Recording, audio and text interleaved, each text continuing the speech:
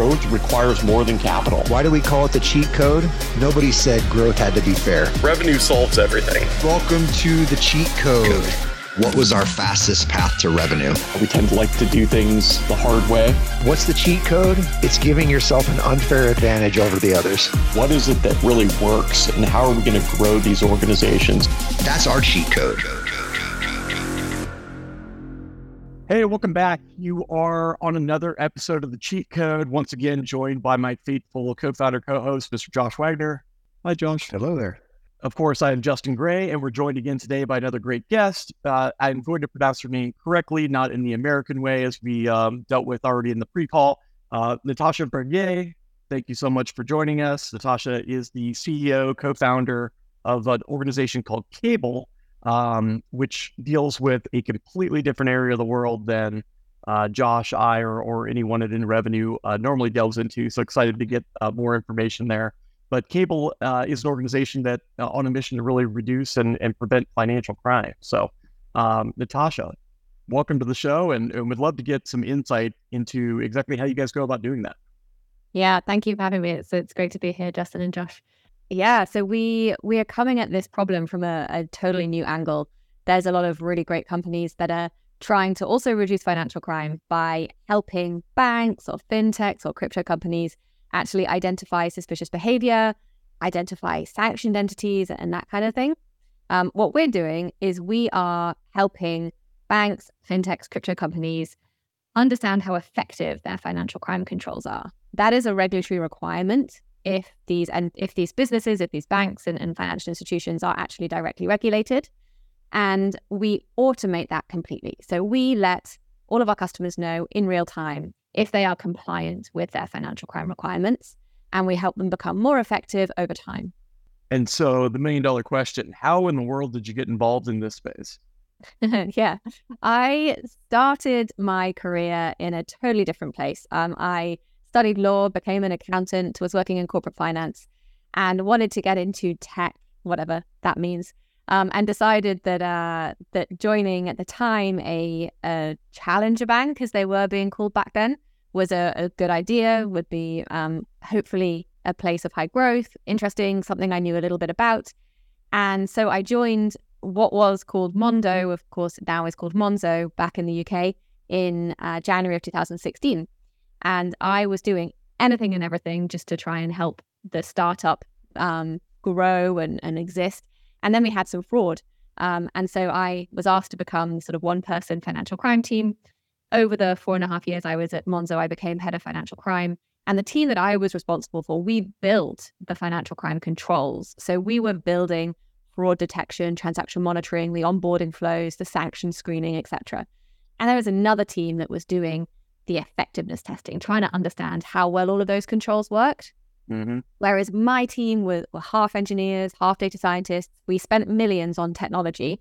This other team that was trying to tell me how effective these controls were, just people, 5 or 6 people compared to the 40 of us, no technology they could have used, none on the market, no engineers or data scientists. And so they would manually dip sample 10 accounts a month, and then we'd pay EY or PwC $100,000 to manually dip sample 100 accounts.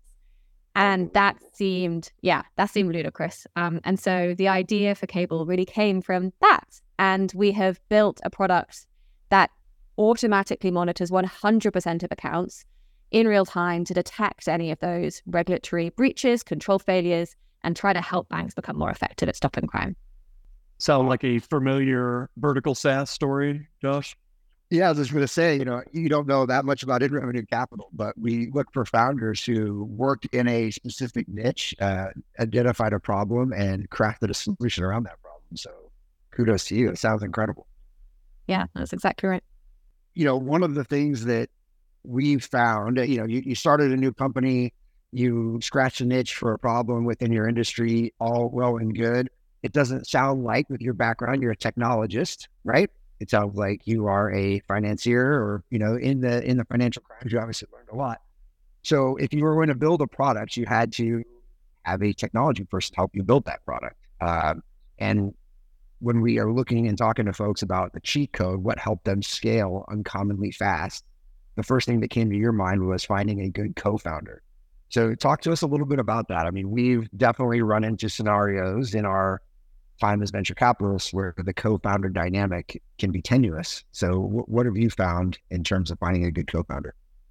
I guess the first thing to say is contrary to perhaps the logical route and what you're alluding to there, my co-founder is actually not a CTO. And so she is also not an engineer or a data scientist. She is another financial crime subject matter expert. She is our chief product officer. And actually that was an interesting challenge that we did face though. How do we hire brilliant engineers and data scientists, data engineers, to help us realize this vision when neither of us could write the first lines of code? The first couple of people we hired are still with us today. I still can't really believe they joined us. I know what the website looked like back then. We had nothing at all. And both of them took a huge risk and joined us, and they're still integral to the product, to the team today, which is really cool. But to your actual question of my co-founder, Katie, so it's an interesting story. I didn't intend to have a co-founder. No one immediately sprung to mind when I was starting Cable. I left Monzo, I was writing the business plan, and I was sending the business plan to Katie, and she was giving me some comments and some feedback, and we were chatting about it a lot. She had not been at Monzo for very long, and I had pulled her away from Square, now Block, of course, to join me at Monzo in our leadership team. And so I assumed that she would want to stay at Monzo for a bit longer. And I had started early conversations with investors for our pre-seed round, and I got a lot of questions of, don't you want a co-founder? Why do you think you can do this alone? And my answer to them was, I may well want a co-founder, and I'm not fooling myself about how easy this will be, but I do not think that I should have a co-founder for the sake of having a co-founder. If I'm going to have a co-founder, it has to be somebody that absolutely agrees with the vision and the mission and what we're trying to do here, deeply understands the problem, and no one has sort of fallen into my lap, or maybe that's the wrong way to say it, fallen into my sort of line of sight, that would be the right person. And I was having these early investor conversations, written this business plan. Katie had been feeding into it, and I started to think about the things that I felt like I was good at and bad at. And I'd gone through a roller coaster of a sort of management journey at Monzo, received a lot of feedback, some of it very tough to hear, some of it very hard to implement. But I felt like I had changed a lot over the time I'd been at Monzo and become quite self-aware. Maybe, I think everybody could always be more self-aware, but I felt like I had a pretty good idea of what I was good at and also what I was very bad at. And all of the things that I was realizing that I was bad at and that sucked my energy, Katie was excellent at. And we were going back and forth on the business plan. And I was having all these thoughts about the gaps I had in my skill set and the things that she was great at. And then one day I just said, Katie, why don't you be my co-founder? And she said, yes. Wait, am I supposed to think about this? And that was how it happened. And so how long had you guys worked together in the past? It sounds like, at least Mongo, but was there experience prior to that as well? No. So we had worked together actually for just under a year at Monzo. We'd worked very closely together. I had spent a lot of time working directly with her. I think that I am a fairly good judge of character. And from the first moment I met Katie, before she even joined Monzo, I knew pretty well what she was about and sort of what her morals were. And the relationship as we worked together was very easy. She had a lot to do at Monzo. It was a very stressful job. The way she handled herself was very impressive. All of our communication was really easy. And then as I was nearing leaving and we were speaking more and more outside of work, the understanding that we had about what we were talking about what Cable could be, and our alignment on the type of company that we might want to work at or build, it was just all in sync. And so, strange hindsight 2020 question, which is always difficult to answer, but do you think if that seed had not been planted in your mind in terms of like, why don't you have a co-founder? isn't that something that you should be considering? Do you think that you still would have reached out and kind of had that introspection about gaps in your own skill set where you would pursue a co-founder? Yeah, it's hard to answer, of course. I think I probably would. I actually found the investor questions, I was sort of wanting to prove them wrong more than trying to fall into line in that regard. Sure. So I think I would say I probably would have gotten there anyway, but it's always hard to tell, isn't it? For sure. Yeah. I love the whole self-awareness, strengths, and weakness talk track because it's something I'm really into. What you don't know about me is my background is in sales, not in venture capital at all. And I think that salespeople are some of the least self-aware people on the planet. And I'm also a big fan of leaning hard into your strengths and kind of saying the fuck with your weaknesses. So that's just a little bit on me. But when you think of yourself as an employee, taking all this feedback and saying, oh, this is what you're great at, this is what you suck at, trying to having the hard conversation, and then putting yourself in the seat as a founder, do you think all that matters? Or as a founder, is it more, I need to charge hard at what I'm good at and surround myself around with people that can fill the gaps? I do think it matters. I think the company that we're trying to build is a company that cares deeply about making sure people enjoy what they're doing every day.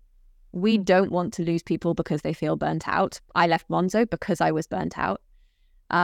We have what we call our operating system, which we wrote really, really early on when we were 4 or 5 people, which is our set of principles, which some people might just call values. We call them principles because we also include what that means, why it's important, what it means you should be doing and what it means you shouldn't be doing, and how you can actually implement these things. So it's more of a playbook about our culture rather than just a list of words on a page. And one of our principles is aim to improve. And that has to apply to me as well as everybody else in the company. If I want one of our superstars to step up and become a people manager, they're not going to get it right to begin with. They're going to take on feedback and start trying to get better and improve at the things they're not very good at. And if I'm asking them to do that, then I also need to be aware of what I'm not good at. I need to be willing to receive feedback, and I need to try to improve at the things that I'm not good at. And then you've got the obvious issues of, what if Katie is on holiday, and what if Katie were to end up, I don't know, needing to be out of the business for a month or two? There are things that she's excellent at that admittedly I'm not as good at, but that I will have to step into. And I appreciate, I understand the view of really leaning into the things you're good at and just playing on those strengths. I don't want to build a stereotypical Silicon Valley business, which is all about hypergrowth. I want to build a thoughtful company that exists for a very long time, which is based on a foundation of quality people that are trying always to improve and get better. I love it. And I reserve the right to be wrong at any time on the show. So. Well, and me. So you brought up a concept there that I think is super critical and something that people don't spend enough time on in terms of trying to predict the future, right? Like what if these scenarios, right? So it sounds like you guys had potentially substantial conversations around those, right? Like what if someone needs to go on leave? Like what are we ultimately aiming at? Like what's our desired exit? Like all of those different scenarios that most people don't spend time on, but of course, every single time end up rearing their ugly heads. How, number one, what made you kind of go down that path, and how much time did you really spend there kind of thinking through different scenarios and trying to gain alignment up front? It's a really interesting question, because I've seen all of those questionnaires, those things that you should ask your co-founder before you commit. You should really align on all of these things. And I'm sure they're very helpful for a lot of people. The fundamental thing that underpins my relationship with Katie and how we have tried to build Cable is we have the same moral code. We know that if faced with a similar situation, we'll ultimately try to do the same sort of thing, the same right thing, the same way to make people right. Mm-hmm. And we trust each other. And so that trust that exists enables us to come up against any sort of issue, any difficult conversation, and feel confident on both sides that we will get through that. So we have had conversations about, what will we do if these things happen, or how will we deal with exits or anything like that. And we've had those conversations and we've talked about it, but we also have absolutely no idea what any of those situations will look like. And so we could spend hours, weeks, months trying to figure out every scenario, or we could have the conversations that are underpinning all of those things. Do we want the same thing ultimately? Are we both trying to achieve the same thing? Do we have the same moral compass? Will we treat our employees, our customers, our investors with the same respect that we would want to be treated with? And if so, the answers to all of those difficult things that we'll face, we'll be able to figure out together. And it's that sort of respect for each other and that trust that helps us figure those things out as they come along. So do you think it would be possible to have that level of understanding and that trust had you not worked together previously? Like that's something that comes up often when we're talking to founders. And personally, I could not start a business with someone that I had not worked with in a pretty deep capacity previously. I'm curious as to your take on that. I agree with you. I don't think I could. You don't know how people managing. It's such an important part of starting a company. How are you going to treat your employees? What do you expect of them? How will they see what you're doing and apply that to the people that they manage? You have to know what those things are, and you can talk about it hypothetically, but until you see it in practice, you just don't know. I agree with you, and I actually think the first year, just over a year of Katie and I working together at Cable was definitely the hardest, and it's probably because we had not worked together for long enough previously. It was just under a year at Monzo. When we were at Monzo, I had been her boss. And when we started Cable, there was an imbalance that made me uncomfortable. I didn't ask her questions. I would say stuff and she would just, cede to me, and I would try and get her to push back more. And it took about a year. It was actually a year and 3 months, because we had our last very, very difficult conversation in March of 2021. We had a lot of very difficult conversations, and a lot of that was about rebalancing the relationship that we had to fit Cable's structure versus what we had had at Monzo. Yeah, really interesting you say that.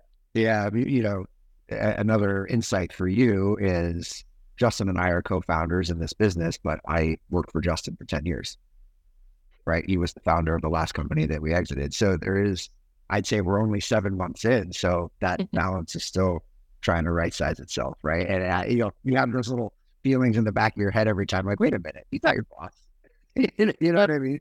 So I totally get what you're saying. It's certainly an interesting dynamic, but I do also agree with you that level of trust of having worked with someone for some period of time. I mean, Dustin and mine's pretty significant. I mean, it was almost a decade, so there's a lot of equity built there in the relationship. But I do think it's hard to just trust what you see on paper or what you hear in any number of interviews without seeing it in action. And that leads me to kind of something you touched on a little bit earlier, which was you mentioned the word culture. And it sounds like you have a very carefully curated culture through you and your co-founder. How does that continue to manifest itself? Because, Justin and I ran up against that in our last company where we had, looking back, a really phenomenal culture and saw some of that change after our acquisition. But curious your thoughts on culture and how you continue to curate and manicure that. Yeah, it feels actually like we're at a bit of a changing point now with the company. We've just brought on our first C-level hire, a chief revenue officer. Very, very experienced. She's got a lot of experience in a broad range of industries, all of which are super relevant to what we're doing. And I have just moved to America, and our team has grown about a third in the last 4 months.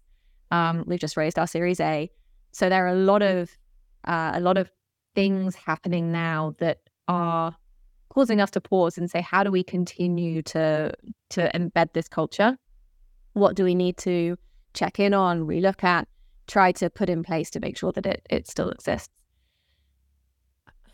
I think culture, and this is partly depressing, and I think it's true, which is why it's depressing, very much is just based on the founders. How the 2 people, the 3 people, the 1 person, whoever it is, those people that started the company, how they act, how they speak, how they treat people, and the things that they say they expect, that is what ultimately becomes the culture. However much writing you want to put around that. Our operating system, which I alluded to, the principles in there, those are things that deeply matter to me and Katie. And we've hired people for whom those things also matter deeply, which is great. But ultimately, that's what Katie and I care about. And it's, that can be a terrible thing too, right? I mean, we're not always right. And the things that we care about are not the things that everybody should care about all the time. And that is a really interesting thing to think about. And so I think the first and most important thing is that the founders of a company are truly themselves around the people that they hire and the business they're trying to build. I was talking to one of our newer hires recently about having them relax into the role and be themselves in all of the different types of meetings we have. I am probably to a worrying degree, I am the same person at work as I am at home. I'm the same person with my colleagues and with Katie as I am with my wife. I just can't help it. It's just how I am. But that means that the people at Cable know what they're getting. And when I say, okay, I care about this thing, it's because I actually do care about it in my day-to-day life. And it's not just writing on a wall. I guess maybe some more practical things, which is maybe where you were trying to get to, Justin. So we are fully remote and we have quarterly meetups somewhere that one of our team lives. So we've been to Greece and Portugal and Poland and Romania and Canada recently, and we're off to Italy. We're off to Italy in October. We are actually, and we spend a week together once a quarter, where we really spend time doing forced fun, right? Like we set stuff up to make people have fun together. And it can feel, I imagine, for new Cables who come in, it can feel a little bit weird, and it might feel jarring and a little bit forced. But actually, by the end of that week, the bonds that are formed really do make people sort of get through the next 3 months of the remote work and doing the hard graft. And then we get back together again and we do it all over again.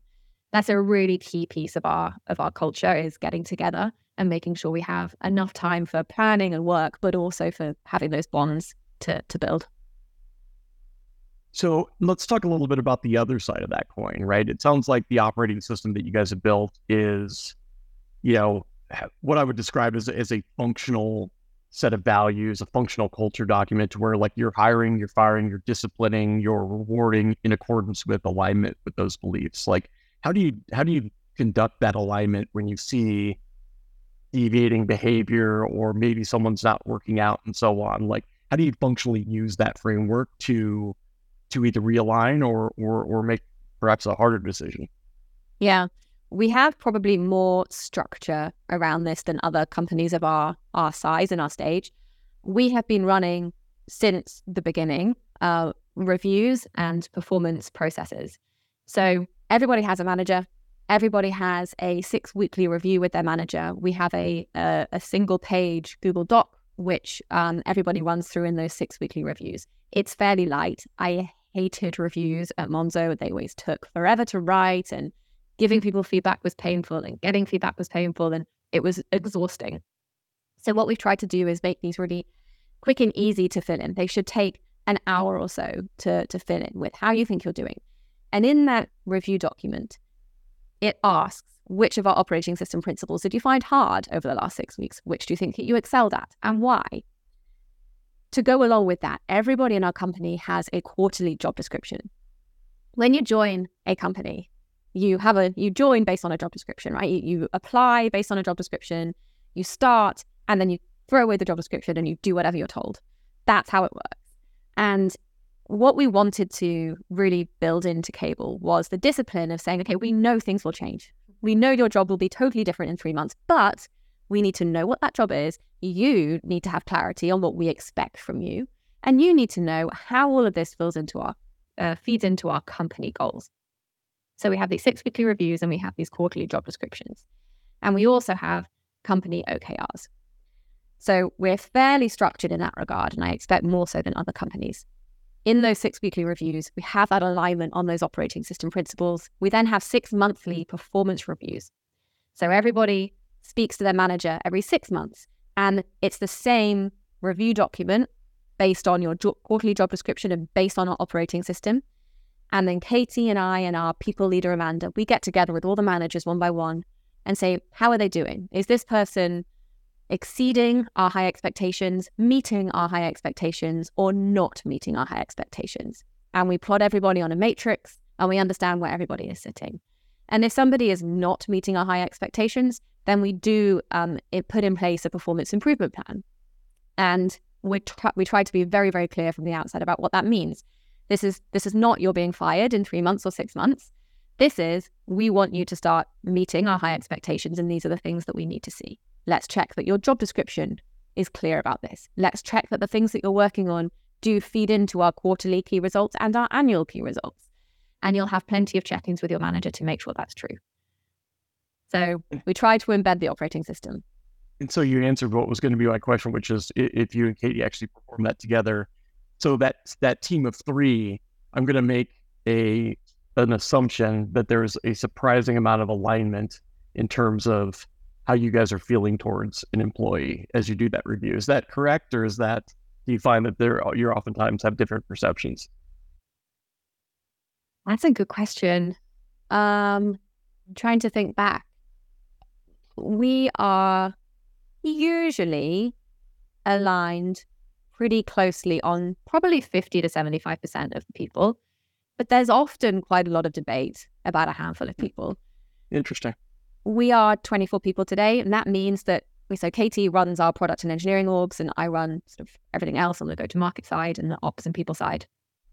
It's pretty common that I won't have sort of passing interactions with some of our engineers and product people in the quarter. Now, I try and avoid that by putting one-on-ones in, and we have all hands and all that kind of stuff. But just sort of like a normal work day, I may not be seeing what they're doing and speaking to them.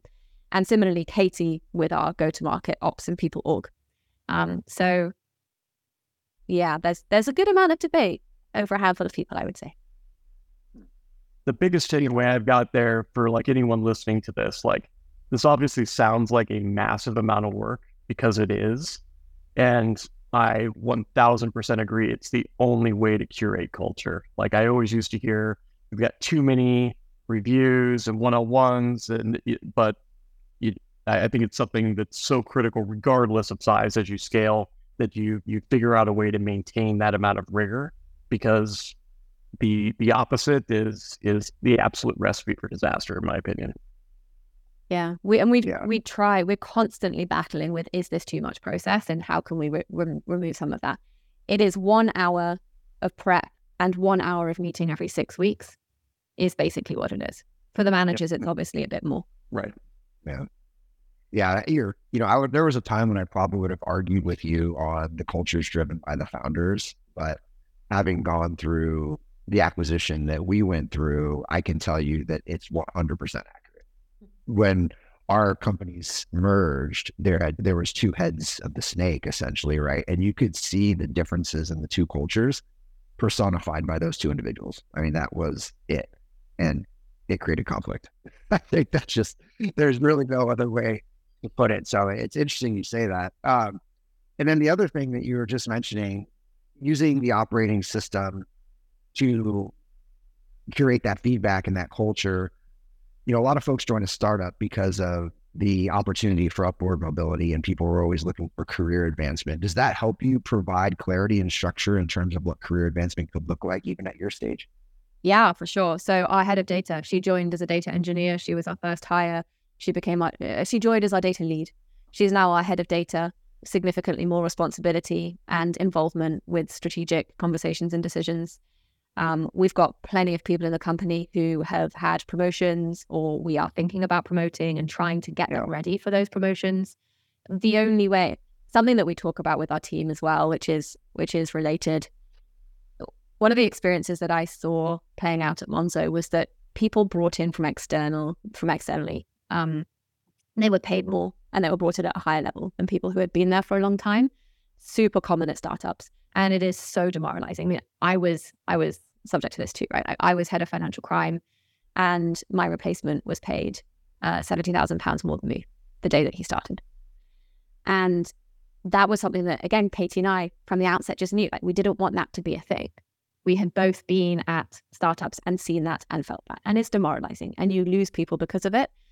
And so we have to promote people when they're ready, but we also have to provide opportunity for pay increases and more equity and for people to feel respected. And so we talk about how, the most important people to our company are the employees who are there today. And so we have to treat them how we would want to be treated. We have to give them the opportunities to be paid more, to receive promotions, to get that coaching that they need. And so alongside our 6-monthly performance process, where we do promote people if needed or give people pay rises, we also do market mapping. This role 6 months ago was paid, 100K. This role now in the market is paid 105K. Well, then everybody in this role in our company needs to now earn 105K. And you do that on that cycle as soon as you find that information, or, I would assume if you had to wait for someone's annual, anniversary and so on, that would be a bit of a challenge. So we don't do it in the first, I think it's the first year of somebody joining. We wouldn't do it based on market mapping. But after that, yes, we do it every 6 months. And we also do inflationary pay rises to stay in line with the inflation in all of the different countries that all of our employees live in on an annual basis. It's a big lift. That's incredible. So again, very intentional system for fostering culture and measuring performance against it. How do you guys apply that to the two of you? Oh, that's a good question. I was literally about 2 hours ago asking one of my investors to give me some feedback. No one gives it to me anymore. It is so frustrating, and it's going to be damaging for the business if I do not receive feedback.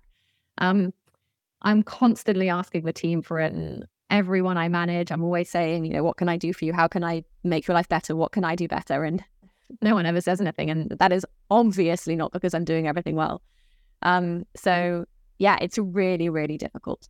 We hold each other to it, Katie and I, just in our regular conversations. So we have a weekly review every week. We have an hour together. We have an ongoing Google Doc, and we're all week dropping in things that we want to talk about. So we know what's on each other's minds, and then we talk about it all at the end of the week. And we hold each other to it at that point in time, for sure.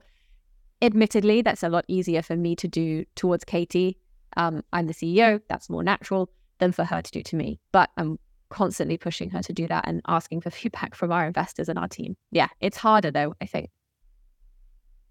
Yeah, I know about it. The lefty thing is interesting because, Justin and I are super close with the founders that we invest with, and maybe cross the lines of feedback from time to time. How do you take that feedback from investors? Depending on how into your business they are, I don't know how, day to day they get involved, but how does that feel to you? So from the investors recently, it's been mostly useful.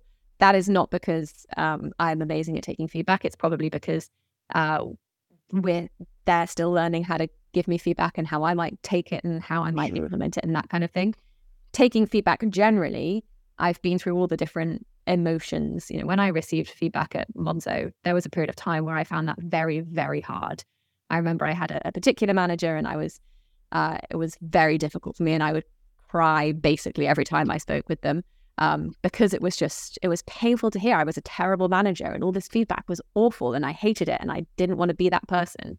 And it took me 6 months of introspection and trying to figure out how the hell I do better at this thing for me to finally start to get out of that and be comfortable receiving feedback. And the big breakthrough for me was feedback is really one person's perception of what you're doing. And it may not be right. And that's not me saying that people should ignore feedback and that feedback is always wrong. But you have to reflect on it and put it into context. It is just one person's perception of what you're doing. And they have all their shit going on too. So whatever's happening in their life, outside of work, inside of work, how they're sleeping, how they're feeling, how their health is, that one will impact the feedback they're giving you as well. And so you have to take the feedback and try and filter out what it is that you think you can apply to your job, to the people that you're working with, that will truly help them, and see the feedback from the noise that it comes with. Yeah, when you mentioned, the struggle in terms of, how do you gather feedback and, who reviews you and so on, like we used to do, subordinate reviews. Everyone that reported to me would give me a review. And I think to that point, that's one of the most difficult things about that exercise, because you at that altitude can also see what feedback runs counter to what the business needs to do and what is just something hard that has to be overcome versus, oh, I'm really bad in that area and I need to improve. So yeah, I mean, that's certainly a learned skill that is never perfected. Yeah. One thing that we've done at Cable to try and make that easier for people is when everybody joins, we have them fill in how they would like to give feedback and how they would like to receive it. Some people like to receive it in written form, have an evening or an hour to reflect on it and remove the emotions from it, and then have a conversation. Some people just want immediate feedback as soon as whatever the thing is that needs feedback is given, And so we have this page in our Notion wiki, which is how everybody likes to give and receive feedback. And we encourage people before they give feedback to check in how this person likes to have that. Yeah, we had something similar. They're called user manuals. It's like such a critical piece of insight. So taking, we've talked through a lot of things at this point. Still, I think the challenge is looming and oftentimes insurmountable when like someone's going out and considering bringing on a co-founder, right? Either because they've gotten feedback that they need one or they've made that realization. What are the most critical insights that you would provide to someone in that position? I think the most important thing is the willingness to treat it like a romantic relationship in many ways. You have to be willing to be vulnerable. You have to be willing to completely open up with that person. And you have to be willing to hear things that might be difficult and then wake up the next day and completely move on. And those are things that like you don't really necessarily even do with your friends, because so often with your friends, like you're hanging out with them and they're annoying you in this certain way, and then you just don't see them for a week, and the next time it doesn't matter because they're your friend and they're not there every day trying to talk to you about stuff that matters to you. The only kind of comparable relationship I think is, a partner, a husband, a wife, a partner, and you have to be willing. There's no point going into this. There's no point trying to get a co-founder unless you truly think you're willing to open up to them and be vulnerable with them and allow them to do that to you, and then treat them with respect, the same respect that you would give to your partner. Yeah, strangely, I think a lot of individuals, even though they're looking for a co-founder, if they brought one on, they don't truly view that on an even plane. Yeah. Especially if, that business has been in existence for, a while now, 6 months, 12 months, something along those lines. It almost seems like people try to use that as a lever to, provide equity or to, pay a bit less in salary and so on and create that involvement. But to your point, it's an incredibly personal relationship. That's totally true. And I just think that there is no true co-founder unless you start the business together. Giving titles is cheap, and it's often a very useful tool to get people on board who you think are excellent, to enable you to hire them, as you say, with lower salary and more equity. Those are great things. But you then need that transparent conversation with you. I will give you this title, but that is probably the time that you have that conversation of, this is our contract around what being a co-founder means. And I think that's a different thing than what I'm trying to talk about. I'm glad you said it. It's such a great line. That's the line for sure. Yeah, I mean, I think that we've covered a lot, right? The big takeaways here. Obviously, I love the relationship aspect of the co-founder. I do think it is incredibly personal, and it can't be done. They're not a real co-founder unless you started it together. And it's something that there's some trust there, validated trust, probably over a period of time, not just through a series of interviews that you don't know anything about that person.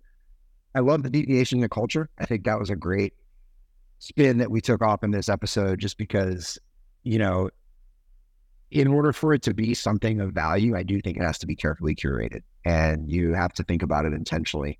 and drive it in the business. I know while it wasn't my business when Justin ran Lead MD, he put a lot of effort into curating culture and tried many times to find people to offload that burden off of himself, and it never worked. And he was the person that drove that, and grateful for it, certainly. But yeah, anything else we should know, Natasha, about Cable, about you? Where can we find you? We'd love to hear it. Yeah, you can find me on LinkedIn these days, Natasha Vernier. I can't call Twitter X, so I won't talk about that. Mostly on LinkedIn these days. Awesome. Well, Natasha, thank you so much for joining us. Super insightful. For everyone listening, as you know, of course, we're going to ask shamelessly that you subscribe, turn your notifications on, hit us up on your favorite podcast platform. Natasha, again, thank you so much for your time. Very insightful, and appreciate you joining the Cheat Code. Thank you so much for having me.